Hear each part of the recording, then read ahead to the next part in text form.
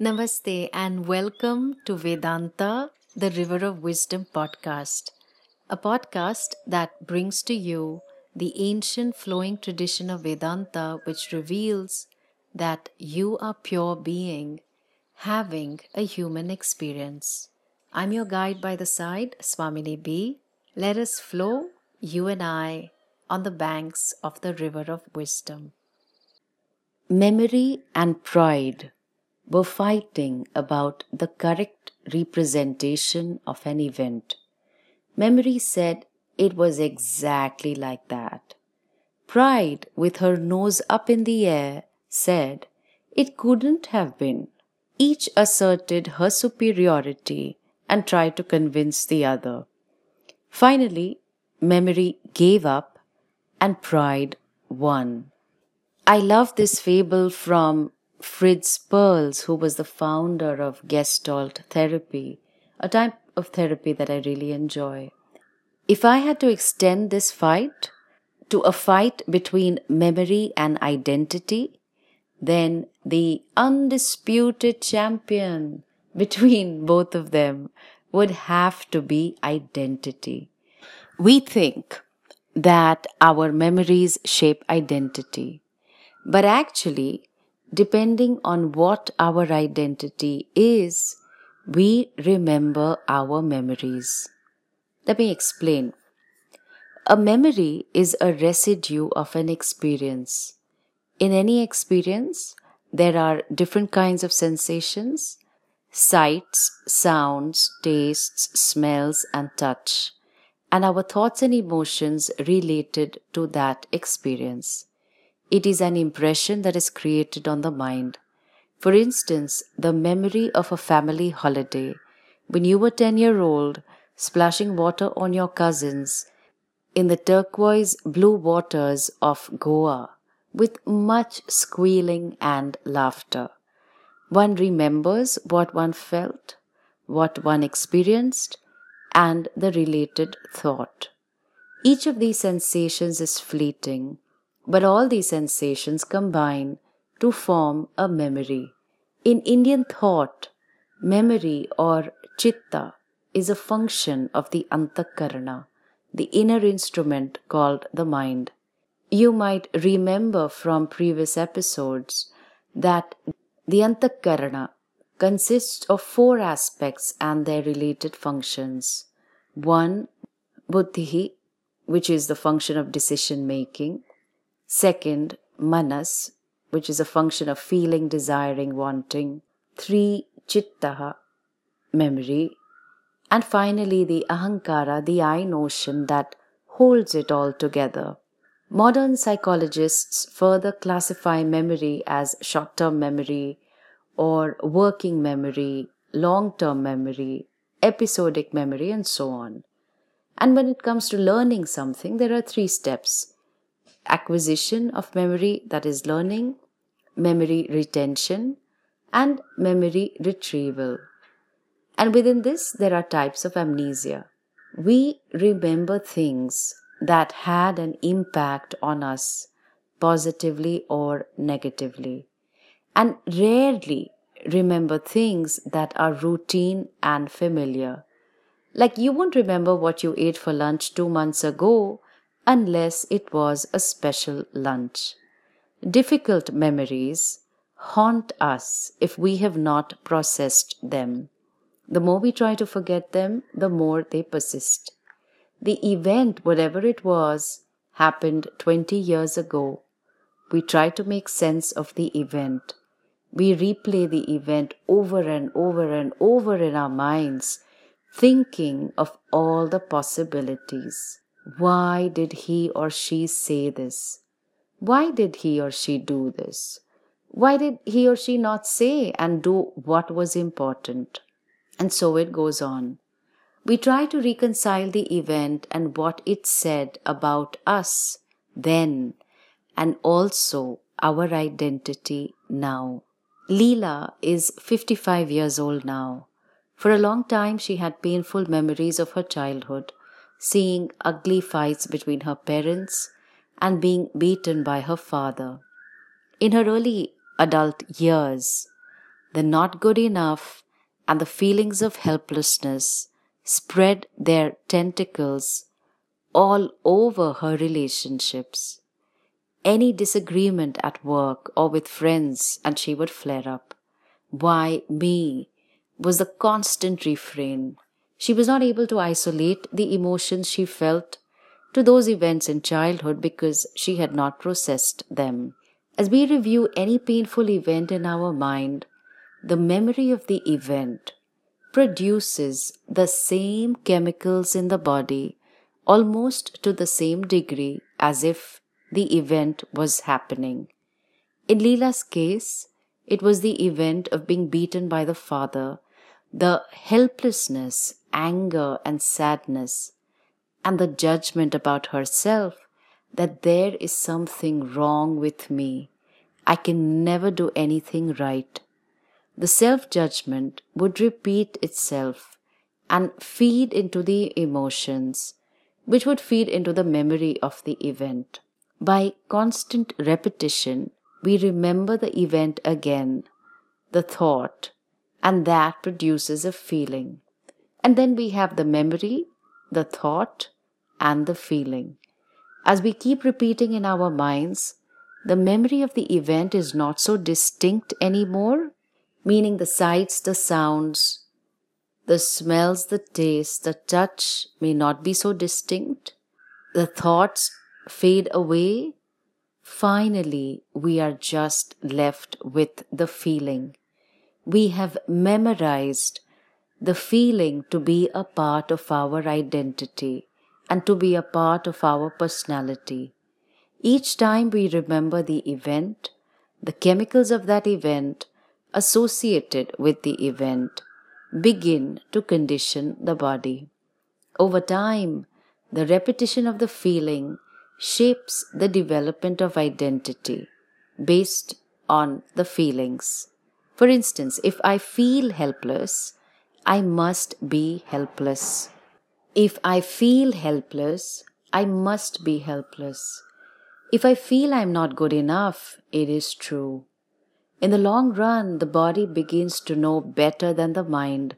When we are feeling angry, sad, and helpless, we are in the state, physiologically and chemically, in which the body begins to respond as if the event is happening right now.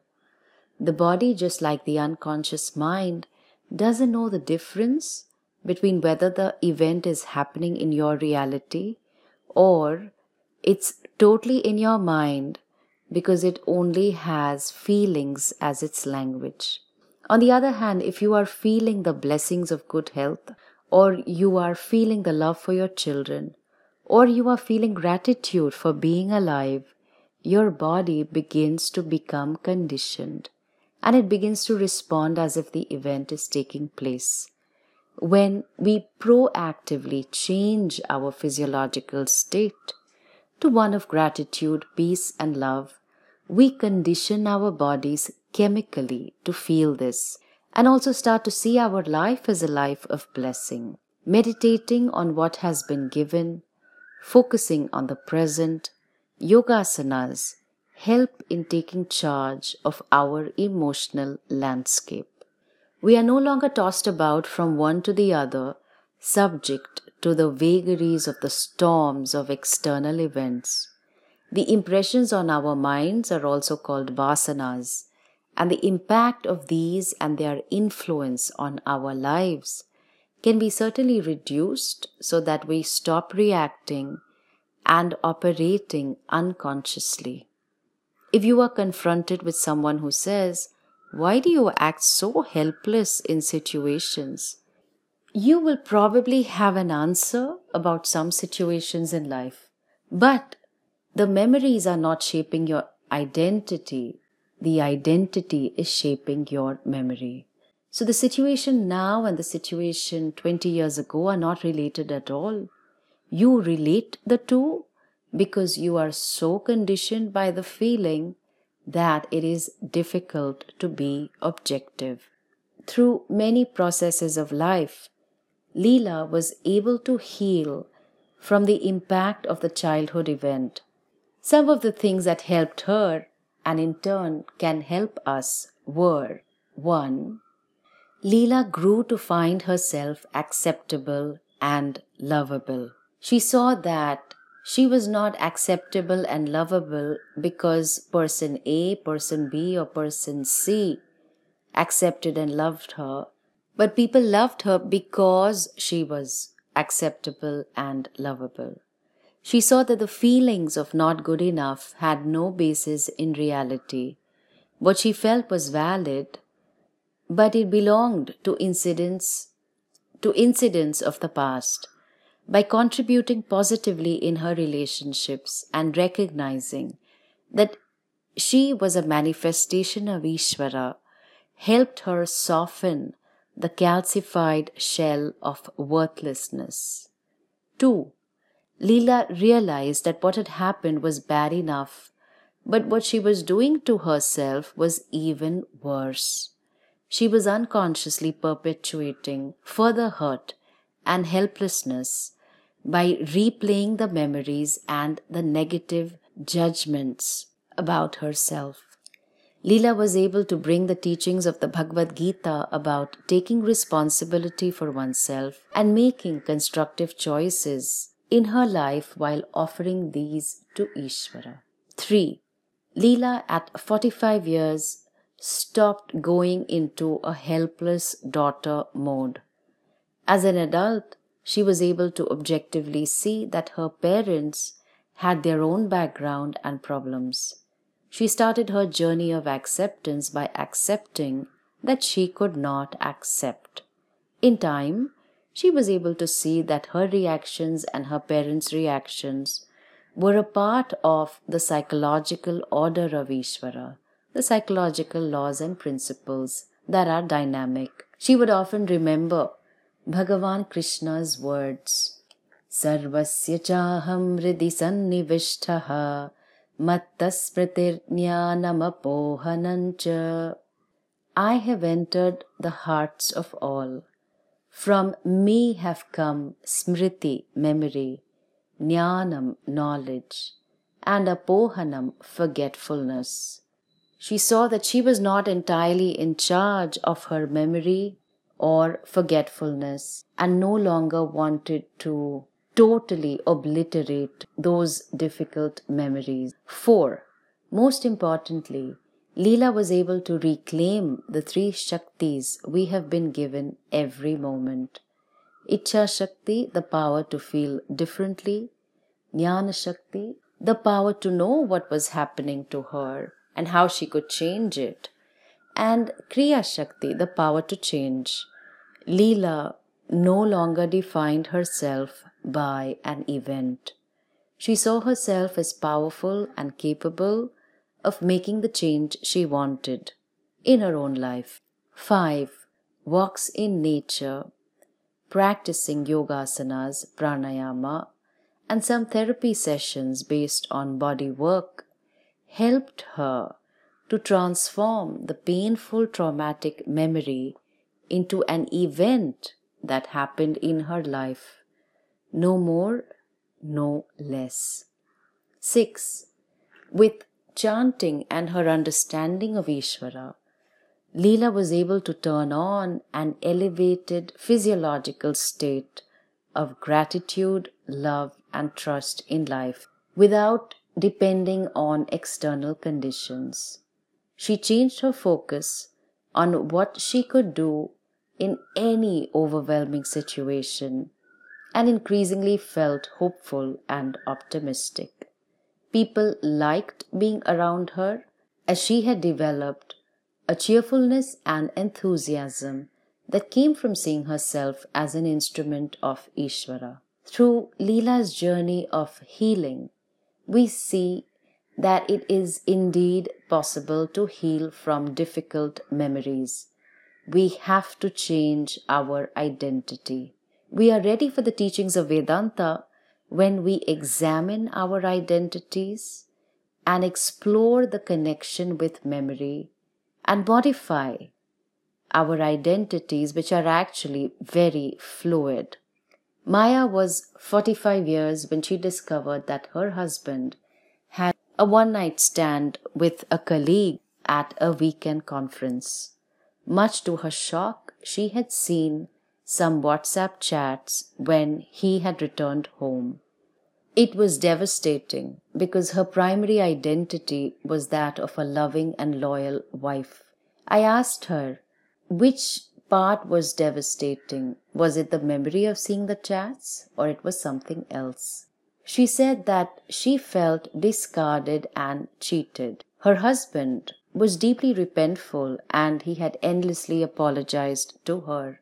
On the one hand, she wanted to forgive her husband, but on the other hand, she could not reconcile the event of betrayal with her identity as a loving, loyal, and accommodating wife.